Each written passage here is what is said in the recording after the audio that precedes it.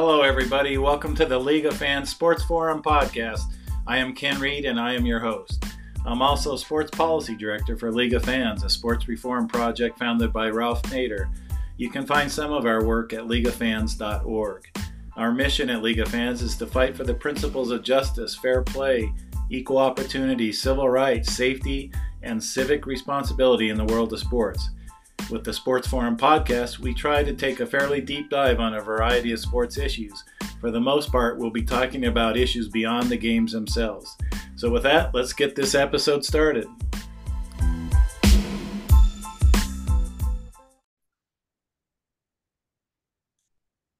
Okay, Joe Posnanski is the New York Times best-selling author of the Baseball 100, The Soul of Baseball, my personal favorite, Paterno, and The Secret of Golf.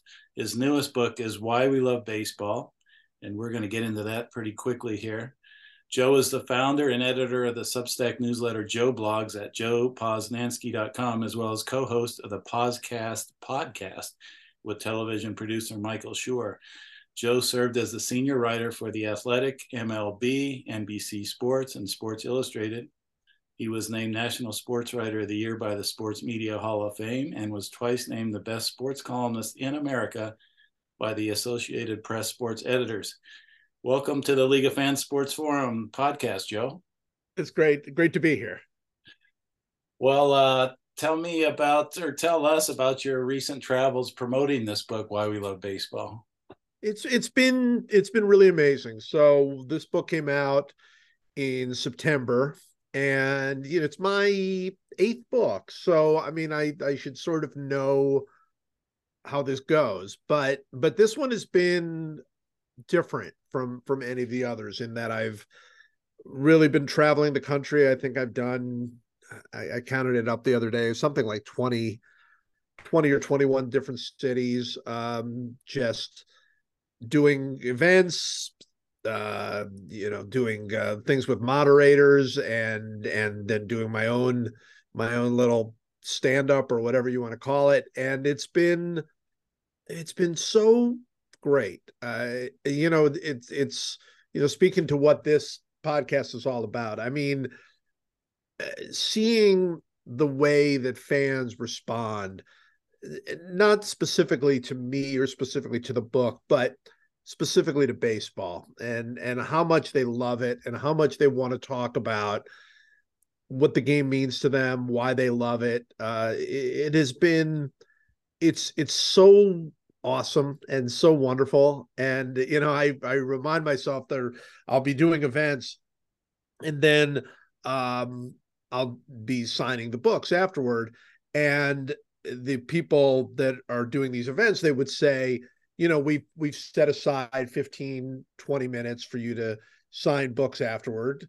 And I'm like, that's fine, but it's going to take much more longer than an hour to do this because every single person wants to tell me their story, wants to explain to me what it is that made them fall in love with the game, want to tell me about some game they were at. And I love that. I mean, I have no other place to be. I mean, it's in the evening and it's just either that or going back to the hotel. And so it's been really incredible, really, truly incredible. Well, I love that title, Why We Love Baseball. And before we get into that, though, I just wanted to probe a little and find out where your love of sports started and when did you first get into the world of sport? What's your first sports memory? Things like that. I don't have many early memories that don't have some sports attachment to it. I'm a first generation American. My parents moved to the United States just a year and a half before I was born. And my father in particular, big sports fan. He grew up, he played semi-professional soccer, and was just a big sports fan and was a big believer that if you're going to raise a son in America, and he raised 3 of us, you got to teach him baseball. You got to teach him football. I mean, this is such a big part of what it is to be an American for him. So my earliest memories are, my dad pitching a wiffle ball to me and me swinging a little plastic bat, or sitting in front of the television on Sundays and watching the Cleveland Browns play. It feels like every sort of distant memory that I have somehow connects to something with sports. So I don't remember a time when I wasn't a big sports fan. I was one of those kids, and I've met a bunch of them on the road, which makes me feel happy that I wasn't just some outlier.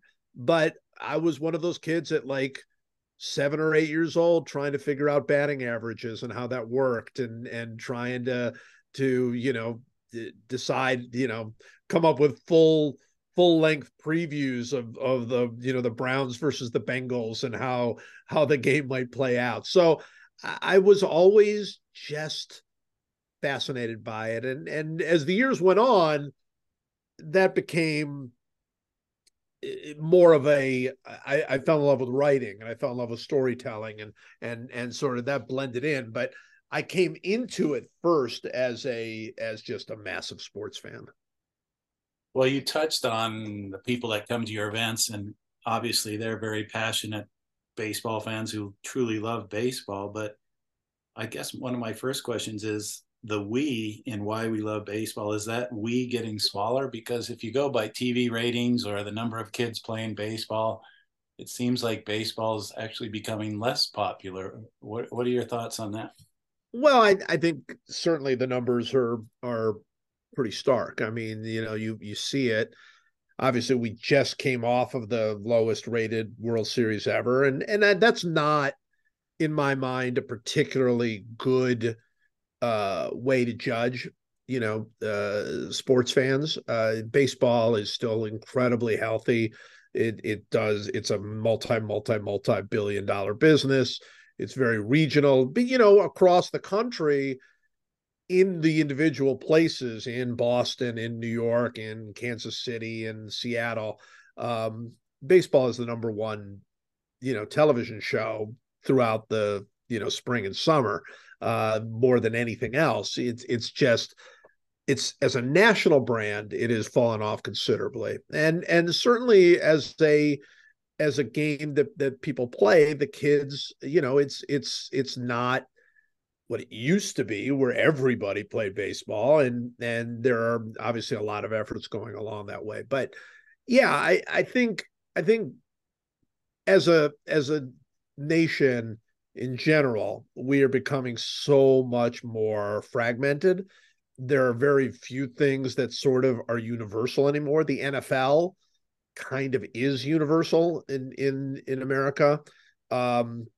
But there are very few other things that are, and baseball has certainly fallen off. But you know, when the title of the book, it's the only book that I've written where I came up with the title first. I knew that I was going to call a book Why We Love Baseball before I even knew what the book was.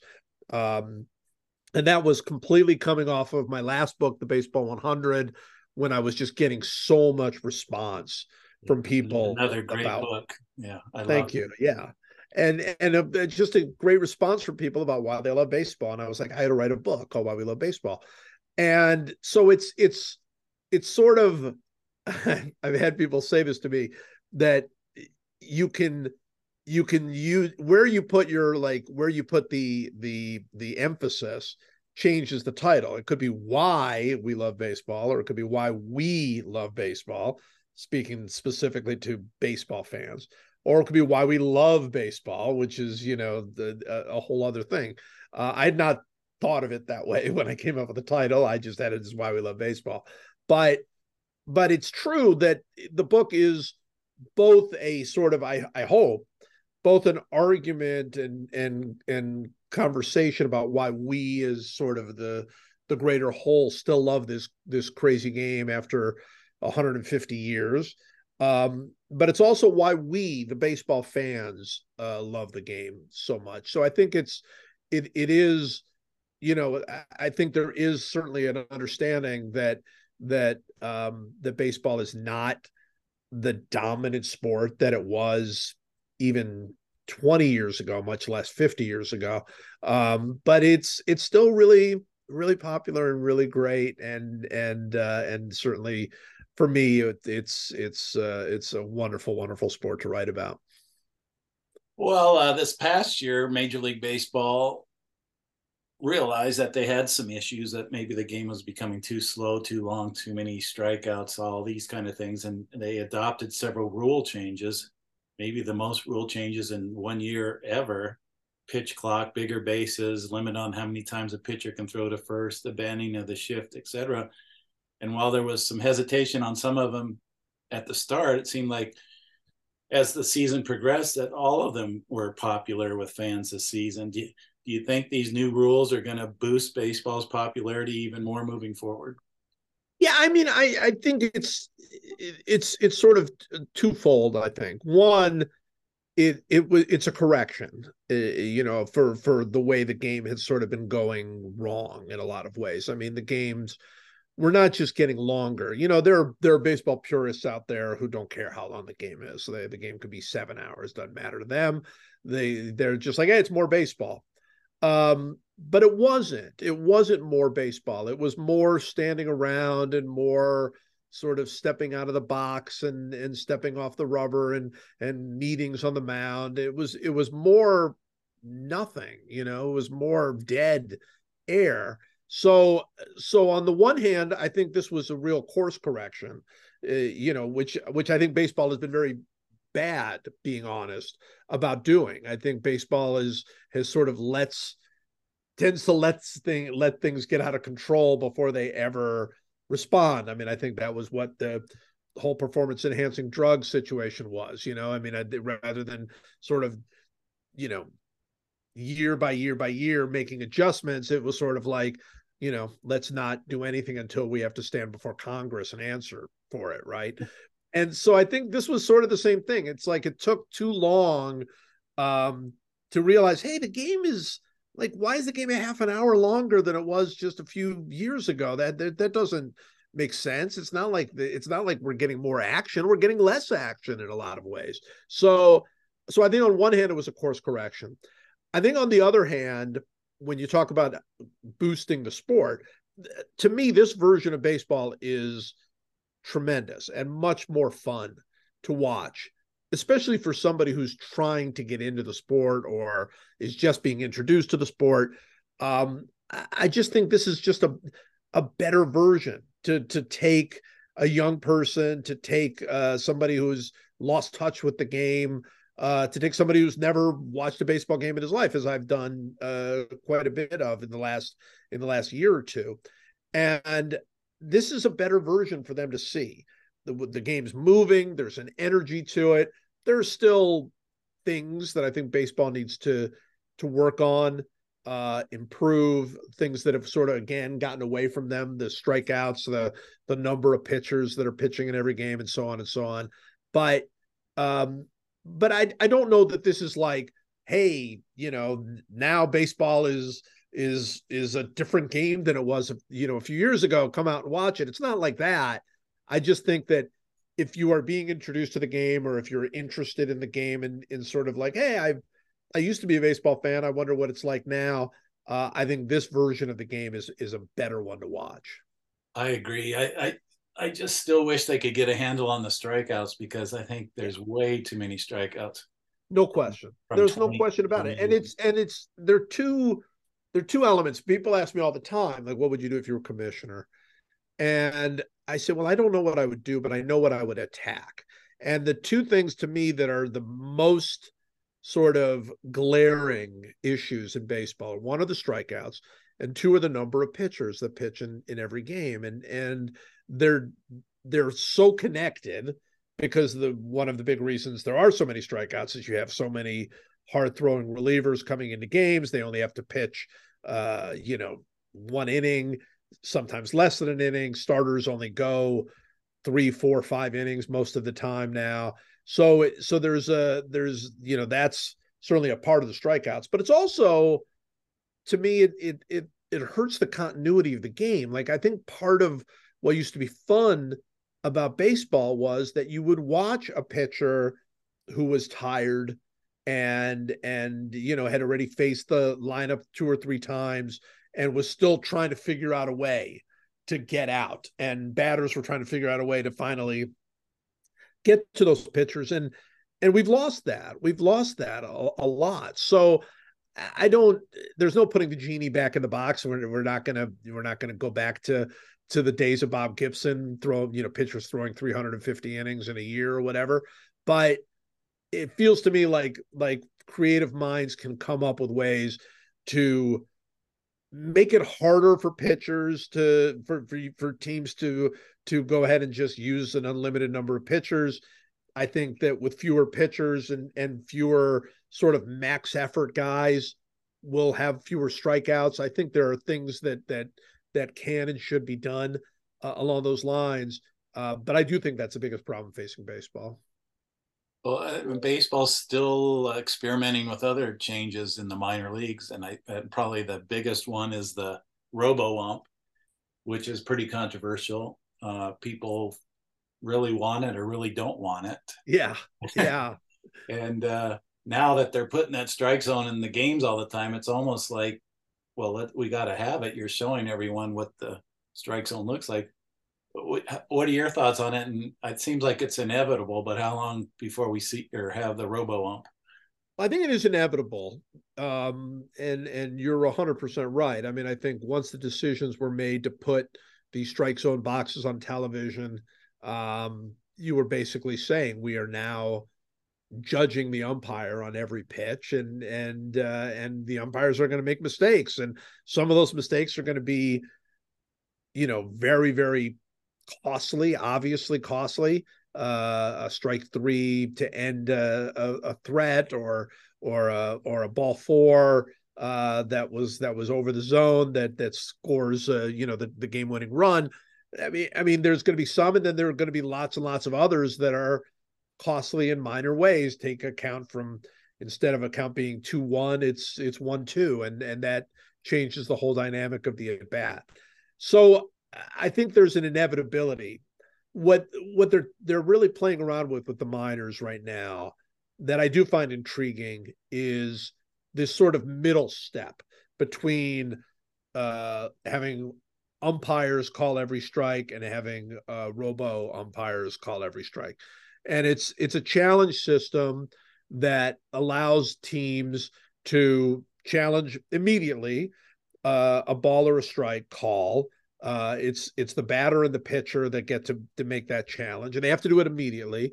And as soon as the challenge is made, you go to like the video board and they show an animation of the pitch, kind of the way they do in tennis, where you'll see if a ball is in or out.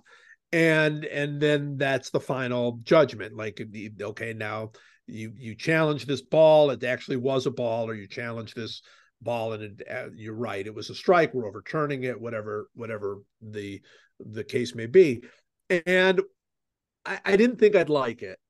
It doesn't sound great. And I imagine for anybody who's hearing about it for the first time, it doesn't sound great. It's like, well, why do that? Like, that's stupid. Just make the if you're doing that, then just have robo umps do everything. Well, that's what tennis has done. I mean, they had that stopgap where there was a challenge, and now it's just whatever the picture shows at a lot of tournaments. Exactly. And so it's sort of like, well, but I think there are two things. One is tennis couldn't go directly to the no lines people. They needed a long period of time where there was the challenge system so people could kind of get used to the whole idea. Yeah. And I think in baseball, that's even more true. But the second thing is, and this is really subtle, because I've now seen a bunch of games with the challenge system. It's really subtle. And what I really like about it is that teams and players have to be really judicious about which calls they challenge. So for instance, first pitch of the game is called a ball and you think it was a strike, you probably are not going to challenge that. You're just not. You're not going to waste one of your challenges. Maybe you're wrong. You lose a challenge that way. And it's not that important, So it's like you save those things for like important moments. And there's and that's what we saw in tennis too, by the way, where people would really save their challenges for, key critical points. And I liked that. It brought a subtlety to it that I think is, I don't think people think they would love robo umps, but the truth of the matter is there are plenty of strike calls that robo umps will make that we will not think of as strikes. They're just not, but technically they are. But from a hitter's perspective, they're not. And so I like still trying to figure out a way to blend the human eye, and the robo umps and the challenge system also gets the fans involved a little, because right. you watch those tennis tournaments and they really used to get into watching those challenges. Absolutely. And the same Absolutely. thing would happen on the scoreboard in Major League Baseball. No doubt. No doubt. And I mean, it's kind of a fun little look. People love, it's, I've never gone to a baseball game where fans didn't love the whole ball under the hat, little Yeah. thing. And people just stare at that thing and scream out, no, it's under hat number 1, or it's under hat number 2. People love that stuff. And so this is really sort of there's a way to engage fans on this. They're in the game. They cheer and boo accordingly, and you guess, hey, I think he's wrong. I think that probably was a strike, or whatever the case may be. I think it would be fun for the fans, and I think it would be a nice subtle way. I think at the end of the day, whenever that is, we're going to have some form of auto umpiring. I just think we will. I think it's kind of, it's a friend of mine has this phrase he loves to use where he calls it the future we already know. And I think the future we already know is that once you start going down this path, it's like in college football when they came up with a 4-team playoff for college football. The future we already knew is that it would get expanded. There's Right. no way it was going to stay at 4. No chance. And it was just a matter of time. And now, of course, it's going to 12, which wouldn't have been my guess. I thought they would have gone to 8, but still, like right away, as soon as they said, hey, we're doing 4 teams, I could tell you immediately there's no way it's going to stay at 4. Same thing with umpiring. I think we know that at the end of the line, there will be pretty much a clear auto umpiring system of whatever that is at the time. But we're not there yet. And I think that there are, some smart ways to get there.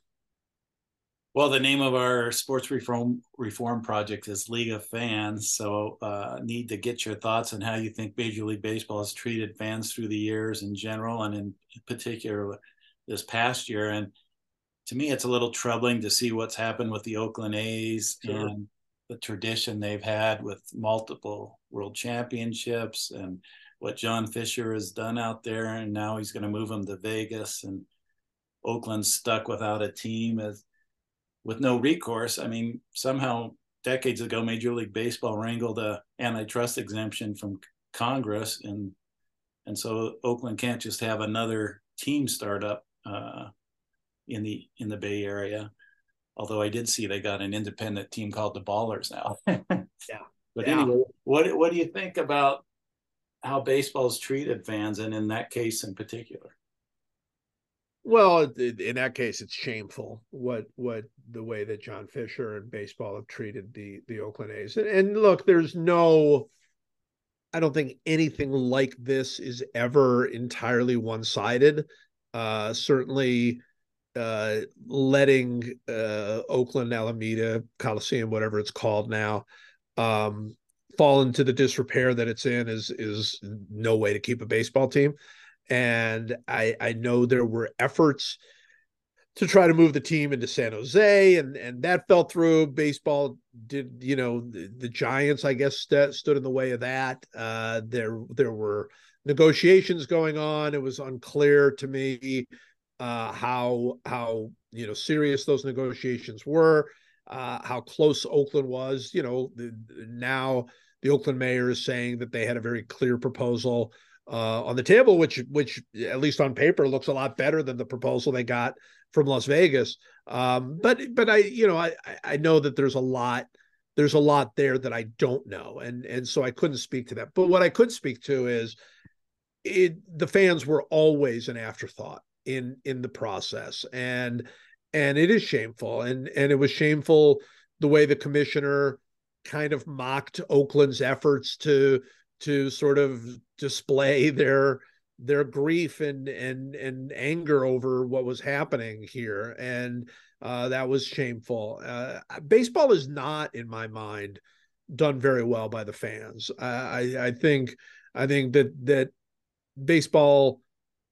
I don't know that any sport is sort of the model for how you treat fans. Maybe the NBA does a better job than others, but what I would say is that baseball is toward the bottom, and it's not just Oakland. It's not just the way they handled the Astros scandal and the whole commissioner's misstep calling the World Series trophy a hunk of metal or a piece of metal or whatever he called it. It bothers me. I mean, to me, I think that baseball, more than any other sport, should be the most fan friendly of those sports, because I think it's the sport that asks the most of fans. I mean, it's 162 games. You're asking families to come. You're asking them to spend a tremendous amount of money these days. It's a lot different than when we were growing up. It's a huge investment of time and money, and they're asking parents to raise their kids on baseball the way I was raised on baseball, and I don't feel like the sport has done nearly the sort of work it could do in bringing fans into the game. I think where baseball has been, somewhat proactive is in trying to move baseball into communities where, whether it's around the world or the inner city or that kind of thing, there have been some very strong efforts to expand baseball into those worlds. But for the average fan, I just don't feel like baseball. I thought this year was the first time. I thought these rule changes were very directly intended to make the game better for fans, and I thought it was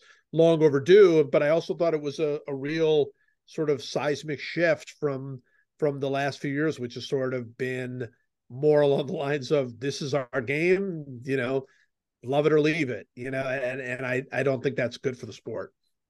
One of the things that I hear a lot from fans, complaint, most people wouldn't think of, but people are just getting more and more bothered by radio ad broadcast or ads on radio broadcast. It seems like everything, the pitching change is brought to you by Geico, or the seventh inning stretch is brought to you by Home Depot, and it's more than just the ads itself. It's the increasing over commercialization of the sport. I mean, now we have patches on uniforms for sponsors, and it seems like there's no end to the greed of how can we make more money. Any thoughts on that? Yeah, I actually totally agree with that. I mean, it's not. There are two elements. Again, I always seem to be saying two elements a lot, but there are two elements that strike me about it. One is that there's the question of, like, guys, just how much money is enough? I mean, just really, do I need every single thing just sponsored? Do I need to be just have this hammered in my face? I know that there are fans that have really find it annoying to have commercials inside the game where they split the screen and they'll show a commercial on one side and show the action on the other, and it's like, really, there weren't enough commercials? I mean, at what point is enough?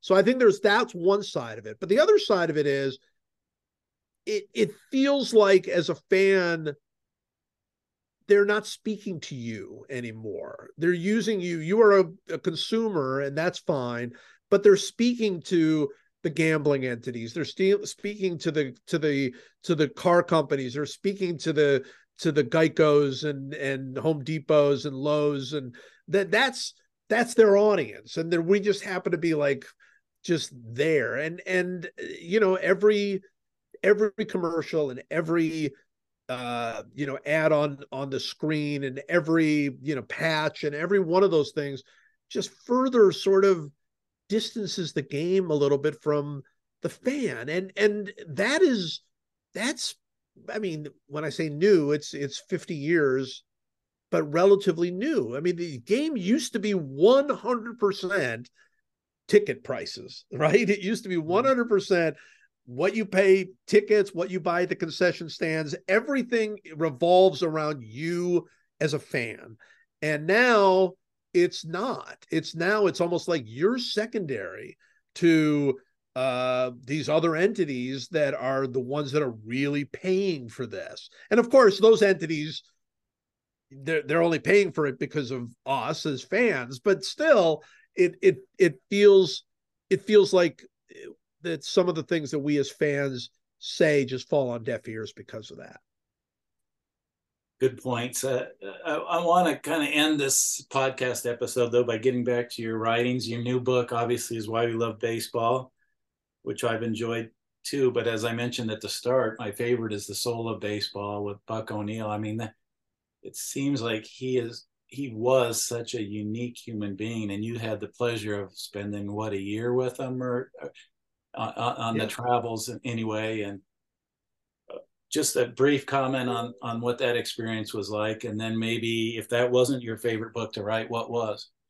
Oh no, that'll always be my favorite book. I mean, you know, it was my first book. I'd never written one. I didn't know what it was to write one, and that book came about because of my friendship with Buck O'Neil, who, you know, as you say, was this great Negro Leagues player and manager and scout, spokesman of the game, and most beloved figure maybe in the history of baseball. And he was the one that pitched me. He's the one that said to me, somebody should write a book about how joyful baseball is and how joyful baseball was when we played in the Negro Leagues, as hard as it was, and as unfair as things were. The games themselves, playing with these incredible players, was the time of our lives, and somebody should express that. And so that was what I wanted to do, and I didn't know how to do it. And so at some point I went to Buck. I said, Buck, the only way I think I can do this book is to do it through you and to travel with you. And, you know, he was at that point 93, and he was still traveling the country talking about baseball. And I said, I want to travel the country with you. And so it was a year of travel with Buck. And of course I knew him by then, for years. We'd become friends.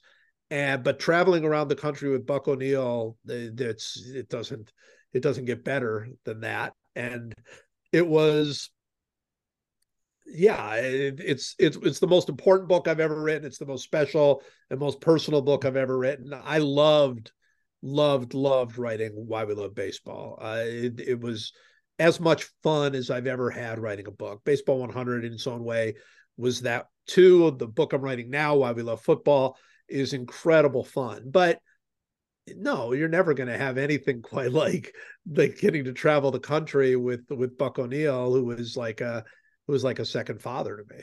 Well, his character was so impeccable, and I think while it was unfortunate the Hall of Fame didn't put him in while he was still alive, watching the video, I don't know who made it now, but how he reacted to that setback when everyone thought he was going to get in, how he quickly reverted to his positive attitude and thinking about other people, and can I still promote, you know, guys I played with that did get in, etc. It was a capstone on who he was as a person. Yeah, I mean, when he didn't get into the Hall of Fame, I had in my mind, again, this is my first book I've ever written, so I'm writing the book and I'm thinking to myself, he's going to get into the Hall of Fame in February of 2006. he's going to get in the Hall of Fame. That's the perfect ending for this book. The ending for this book is going to be me in Cooperstown with a 94-year-old Buck O'Neil, him, accepting induction into the Hall of Fame. And when he didn't get in, of course, it was devastating to all of us. Anybody who knew him, it was devastating. But it's like you say, I was in the room with him, me and him, and we find out he's not getting in. And Bob Kendrick, president of the museum, went downstairs to set up the press conference. And he was devastated, as we all were. And Buck puts his hand on my shoulder and says, I wonder who's going to speak on behalf of the 17 who are getting in. And I said, I don't know. And he said, I wonder if they'll ask me. And I was so hurt at the moment. I couldn't even believe it. And I said, Buck, you would do that? You would speak on behalf? Like, this is seconds after he finds out that they snubbed him. And he said, son, what has my life been about?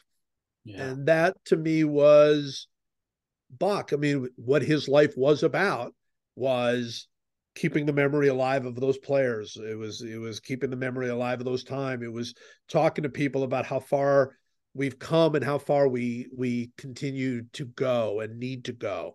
That was what his life was all about. So for him, speaking on behalf of 17 who were long gone, getting elected in the Hall of Fame just weeks before he died, was, you use the word capstone. That's the right word. Well, that's a good spot to end. Joe Posnanski, I want to thank you very much for your time today. And listeners, I would highly, highly recommend any of Joe's books or his blog, actually. But if you're a baseball fan, please make sure and get a copy of his newest book, Why We Love Baseball. I can assure you, you won't regret it. Thanks for your time, Joe. Absolutely. Thank you.